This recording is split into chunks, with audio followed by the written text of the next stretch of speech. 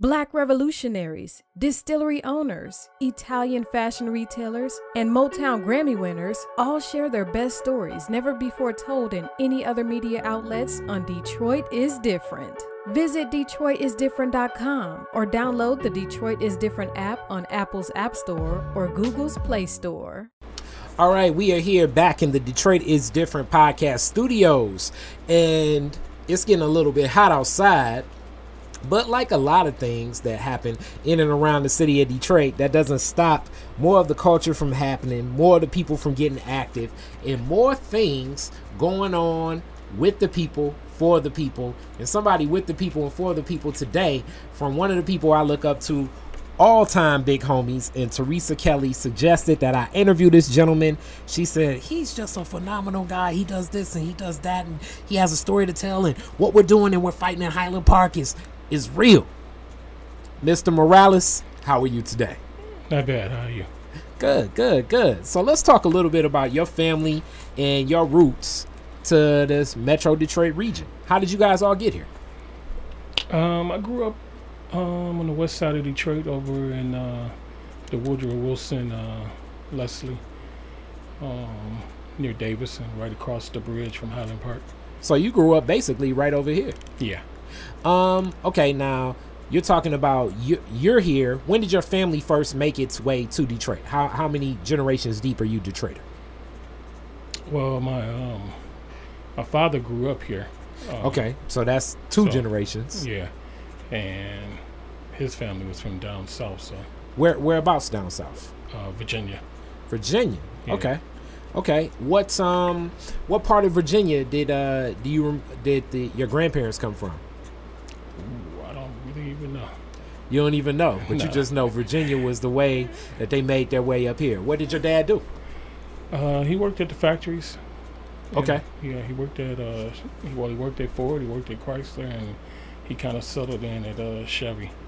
Okay, so he actually worked for the big three. He did Ford, GM, and Chrysler. Yeah, I think it was a little easier to jump around back then, but yeah. Okay. All right, what do you remember about this neighborhood growing up? Oh, this area was a lot different than what it is now. I mean, the streets were clean, the neighborhoods were clean, the people knew each other. You grew up with your neighborhood friends, and it turned into your lifehood friends, and you kind of protected each other, looked out for each other. Okay. Did you go to Central High School? Yeah. Okay. What was Central like back then? Central, well, it was okay back then. I mean, it was. I think it was probably start on the start of a decline, but it was still pretty decent. Mm-hmm. Okay. And I start with a lot of these questions just because Detroit is Different just covers a lot of the culture of a lot of things. And when I think about the culture, I definitely like to go into what was the neighborhood and how the makeup of it. And you talked about Woodrow Wilson, Leslie, as that's blocks away from here. Where Clements and Rosa Park. So when we think about that, that's a lot going on, like even to this day. But especially, I remember back in the day, like the motorcycle club. Let's see, Woodrow Wilson. I mean, the Muslim Center that still exists. The Repertory Theater that's right there in that neighborhood. And back then, I remember in the 80s per se, and I don't know when your family made the move, but in the 80s on Woodrow Wilson, there were other different industrial places like bricklayers, a couple auto body shops, some upholstery places, some resale shops. It was more active even as recent as the 80s growing up when I was a kid than as of today, where it's just primarily residential. What were some of the places that you and your friends would frequent when you were a kid growing up over here? Well, you had Gloria Bigham Health Clinic. That was they had a lot of healthcare programs and after school stuff and counseling. They had Davis Cutright Drugs was over there on the corner, and we had I think it may have been one of the first black-owned that I know of pizza shops over there, right over there in Glendale and Woodrow Wilson. You had Ernie Clover's. You had. It was a black-owned pizza shop over there. Mm-hmm. Do you remember the name of it? I can't remember. Was it good pizza? It was real good pizza. Yeah, okay. We used to go there quite often. And used to have a dry cleaners right across the street. The community was sort of diverse. We had a Chinese import place on the corner that used to distribute rice and whole grains and stuff like that. They had a company over there that made honey. Yeah, I think there was a company that fabricated batteries or did something with batteries. So yeah, there was a lot, and then we had Stardust Lounge and some other businesses all down Woodrow Wilson. So it was a commercial corridor. I remember it sort of being industrial, but it was really a commercial corridor when you were coming up.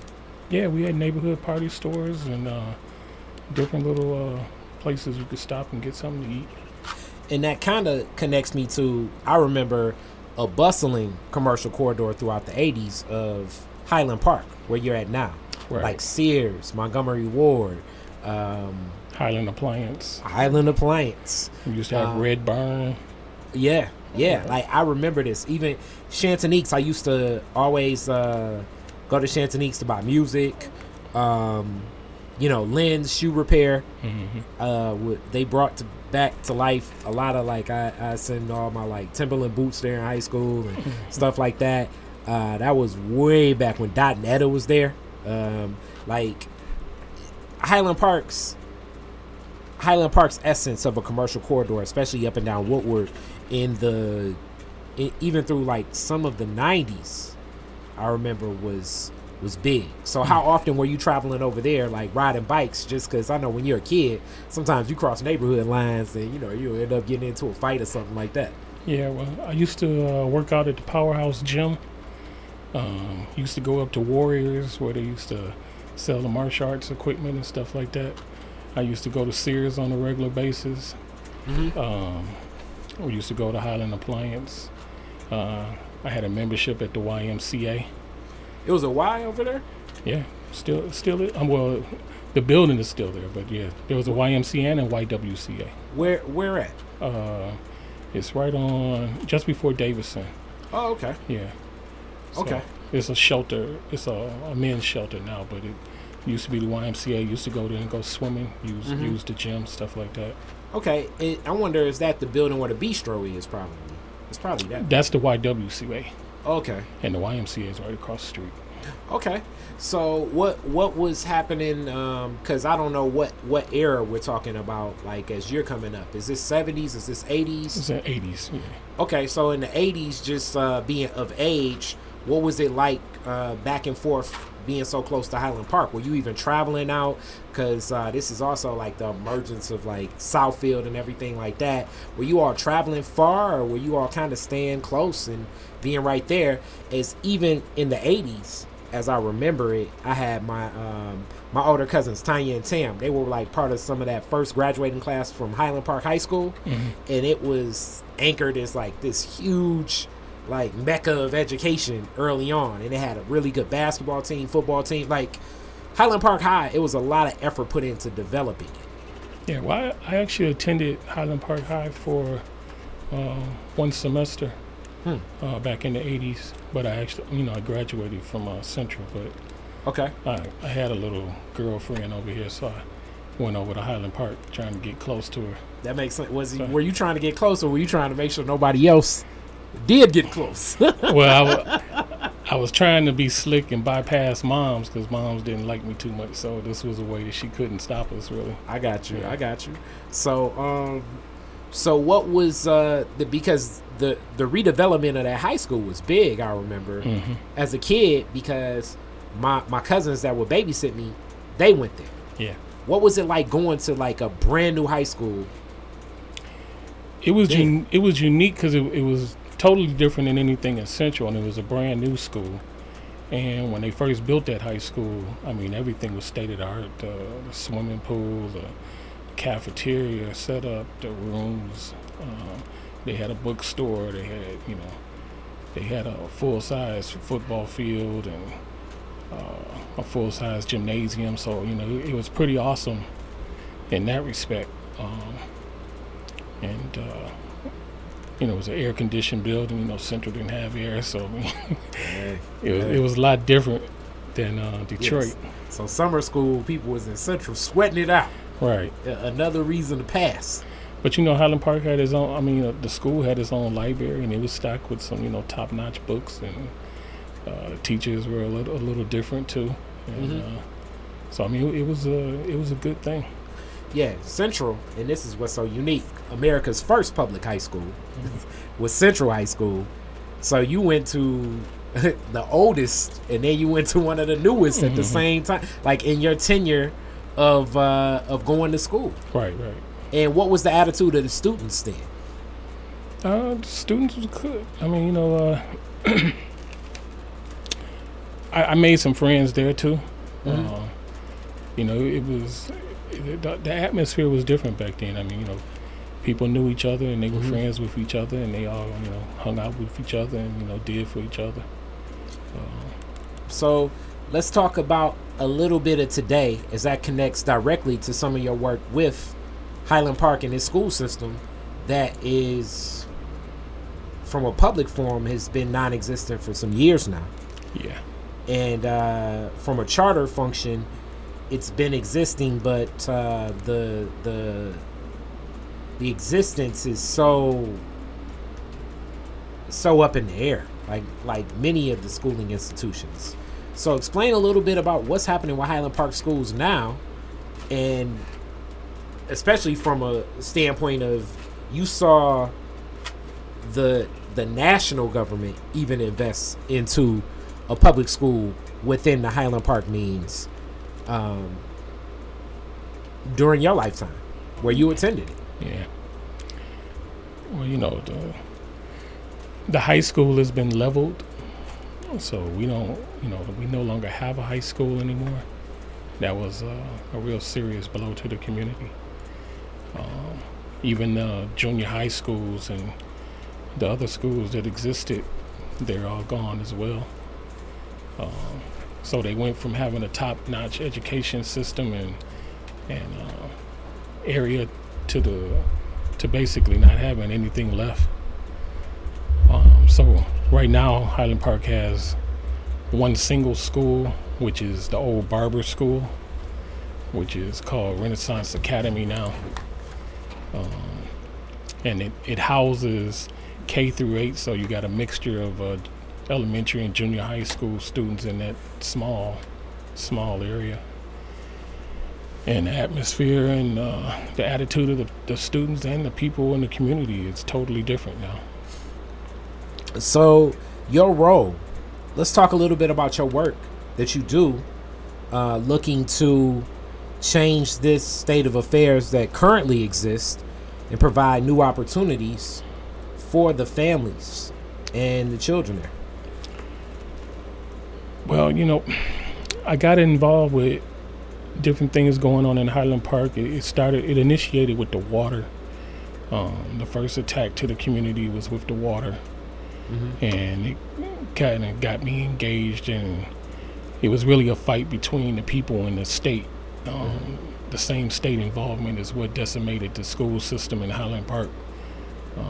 They carried a debt at the time that they appointed the emergency manager of $11 million, and instead of helping us in regards to the debt and saving the schools, they came in and they pretty much decimated all of the schools. So they sold the buildings, the properties, the bus yards, the buses. They threw away equipment,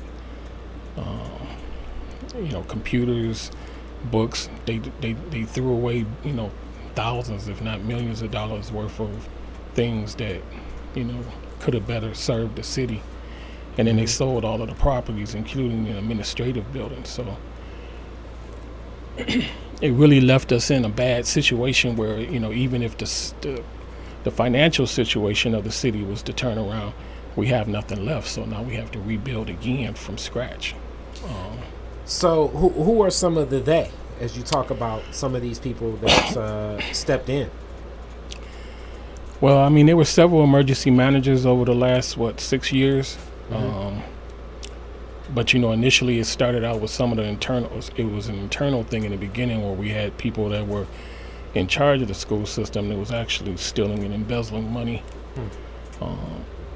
That goes back to Robert Davis, who stole quite a bit of money, and he ended up doing his time for that, and he still owes the city money for that. But then when the emergency manager came in and they doubled the debt that existed by taking out emergency loans that the people had no say so, or but they still carried the burden of having to pay the debt back. So that debt doubled from 11 million to over 22 million, almost 28 million, I think. And right now we still carry a debt somewhere between 15 and 19 million, even though we've recently came out of receivership. So the majority of the damage that came from the state and the emergency managers. How many young people are in Highland Park right now, you would say? They estimate that it's over 2,000. But of course all of the high school students have no place to go, so that means they're displaced, so they have to go to school outside the district. So they're going to school in Ferndale and Oak Park, or wherever they can get to.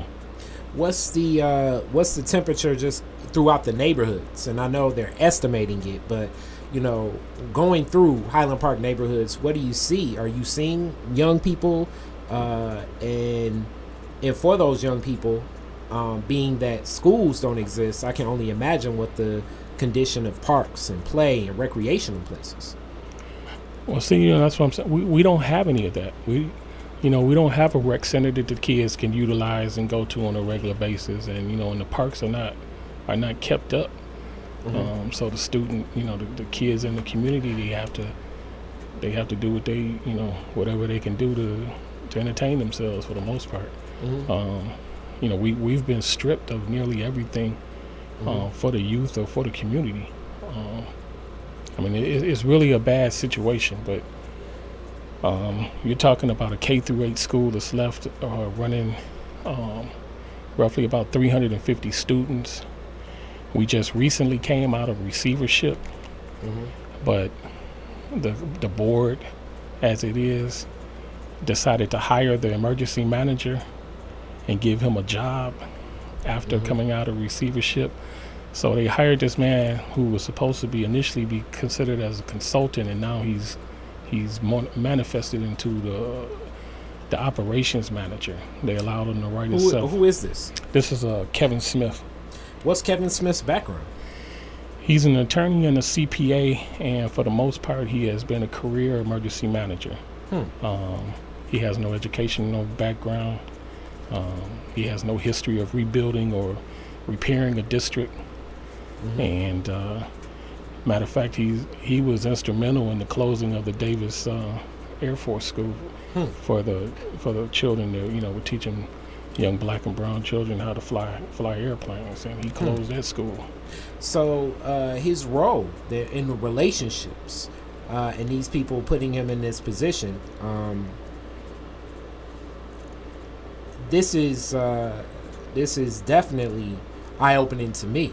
What are some of the other facts that a lot of people don't know as this whole I guess people are saying the resurgence of what's happening in Detroit? That corridor of Woodward rides right through Highland Park. It's Highland Park is a bridge walk from my home. Really a stone's throw in the grand scheme of things.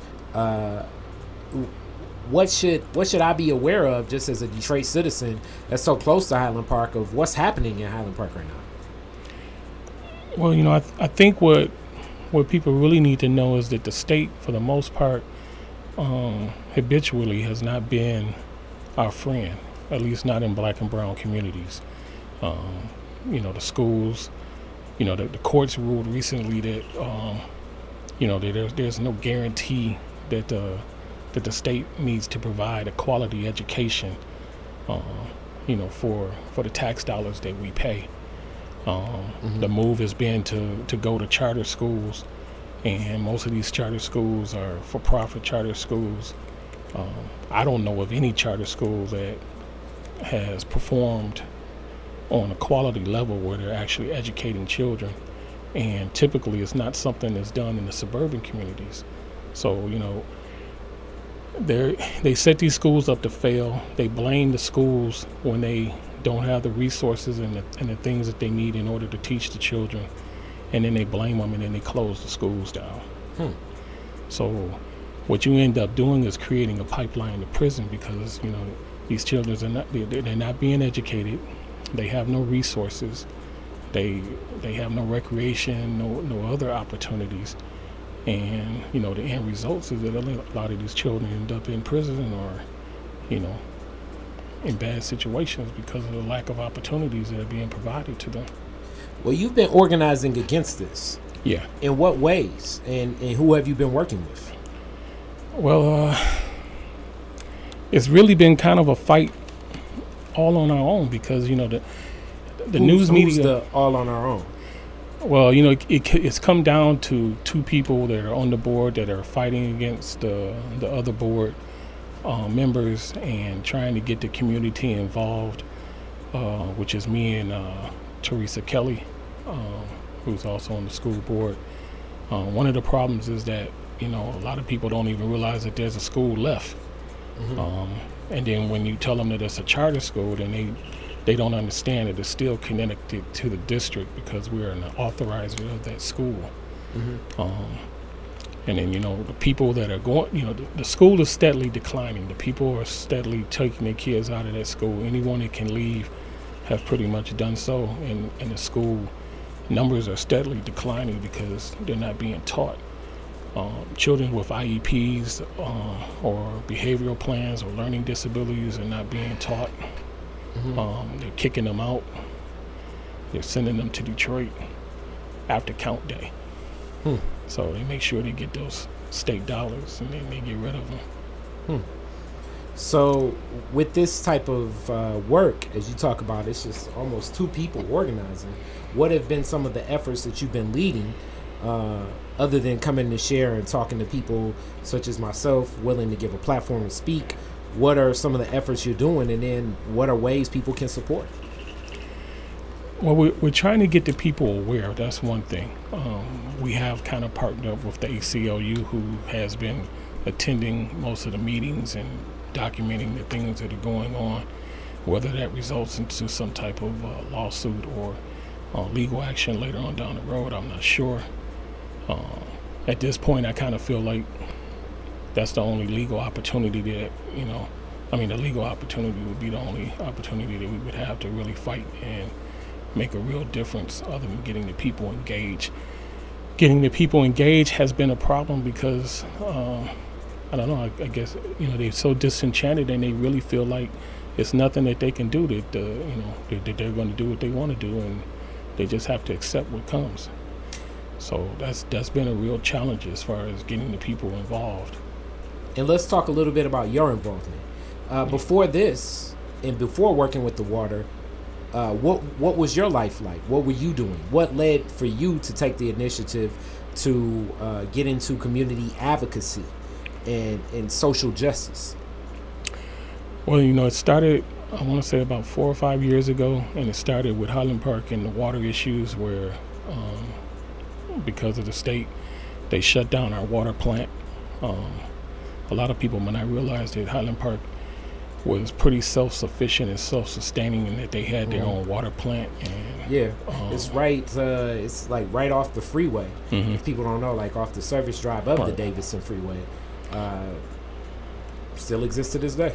Yeah, and so with that water plant, Highland Park actually had the potential to sell water to the neighboring communities like Hamtramck, Ferndale, Oak Park, Royal Oak. But that would have been a threat to the Great Lakes Water Authority. Now, let's talk a little bit in that world, but just more so with you. This fight, before this, like, what was your work? What were you working on? What were you doing with your family? Like, what led you to put the time and investment into community work as opposed to just living life as many people do. Cut the grass, enjoy my family, go to work. Well, see, what I was basically nobody up until that point. When you say nobody, what were you doing? I mean, I was doing just that. I was with my family. I'm a single father. I got 3 daughters and a son. Mm-hmm. My life revolved around them for the most part. Mm-hmm. I'm an artist, so I did artwork and murals and things like that. The issue with the water became critical because when they shut down the water plant, they also stopped sending out water bills. And so water bills didn't go out for over 2 years. And then when the bills started coming, they were in the thousands of dollars. And I mean, people were getting bills as outrageous as $30,000, $40,000, $50,000. Businesses were getting bills, in the hundreds of thousands of dollars. They couldn't explain the bills. They didn't want to accept anyone's challenge to the bills. They just said you had to pay it. And people that paid, they didn't have any record of who paid and how much they paid. I mean, everything was just in total chaos. And then they started rolling those bills onto people's property taxes. So now people's homes were endangered. And so then, then it became a thing as trying to save your house. And, you're talking about a community that's basically elderly, handicapped, and, low-income individuals. And, those debts were, just too much to bear. And then we found out that when those people were paying the water bills, Highland Park wasn't paying Detroit for the sewage. So then Detroit sued Highland Park for over $28 million, which still hangs over the city now as a levy that could be imposed on the people, which means people can end up with $15,000, $20,000 per home on their property taxes, and they can lose their homes. So the water issue, it became more critical, and it engaged me to have to fight, because it became a matter of losing my home. And what a lot of people didn't realize, that if your water gets cut off, your house could be condemned. Yep. And you can lose your children. Your children can be taken away. It turns into a whole nother scenario. People in Detroit that are getting shut off now, they're talking about this hepatitis outbreak, and they claim they don't understand where it's coming from, but you got people that can't wash and bathe, and and then they work in fast food joints and community places where being clean is critical. But it's those same low-income individuals that couldn't afford to pay their water bill that are working in these places, and the spread of hepatitis is starting to become rampant. So the concern of providing that safe home for your family moved you right into the advocacy work that you're doing currently. Yeah. How have your children responded to seeing you become more active in this work? I know my daughters, they look up to me. My youngest daughter is, she's in college now, and she decided to go into criminal justice. She started different groups within the college. My son has actually organized protests in his school. He's been on CNN, and he's been on other things. We've done interviews. We've been on Democracy Now. We've engaged other groups and teamed up with other groups in the same type of fight. So seeing this, and the reason I ask these questions is because for the person that's listening, that's saying to themselves, it's just too much, and I don't know how the support will come. It seems as if your family has been supportive of these actions. Yeah. And how has this changed you as an artist? How has this changed you as a person since getting more active socially and with the community? Yeah, well, I've started to develop, a reputation. I've been invited to speak.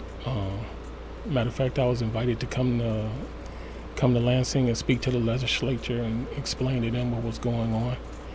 And that initiated some bills that, they've tried to get passed, because, most people might not understand or realize that if you get caught trying to turn your water back on, it's a felony.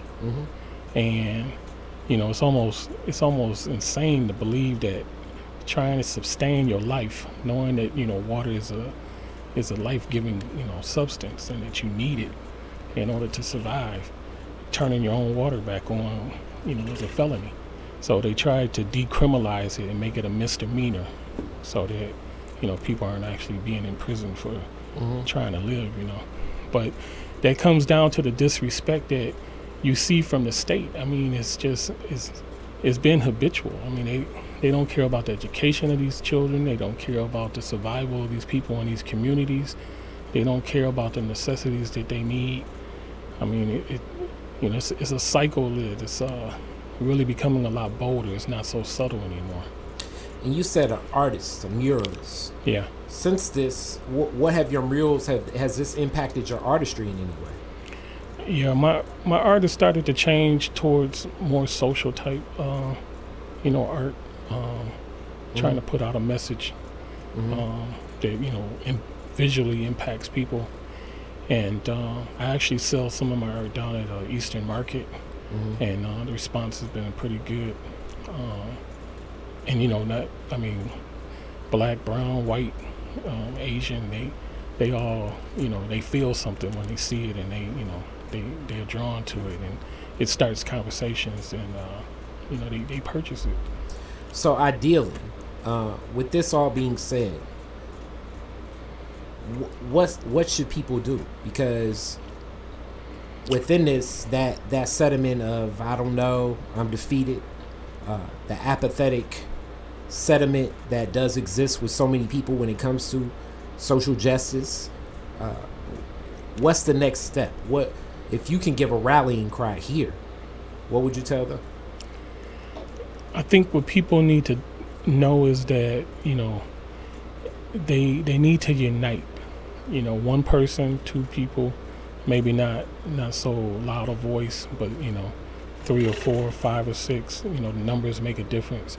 There's more of us than it is them, and that with unity, you know, you can make a difference, and you can fight back. I mean, you know, you can't give up to the point that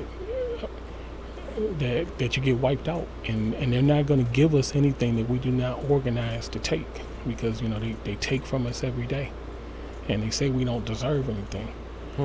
And people need to realize that, you know, that there are human rights, and that there are rights to existing, and that, you know, just because they say that this is the way it is doesn't mean that's the way it needs to be. I mean, you know, it can be changed, but people need to unite. They need to fight. And I mean, it's not always easy, but in numbers, we can do it. Okay. All right. With that being said, how do people get in contact with you? Well, I guess they could call me if they want to. My phone number is 313-587-8303. Okay. If they want to send me an email, they can email me at latindragon@msn.com. And I mean, I'm willing to help. I appreciate any help that can come my way. But, you know, from Detroit to Inkster to, you know, Highland Park, we need to unite, and we need to start fighting back.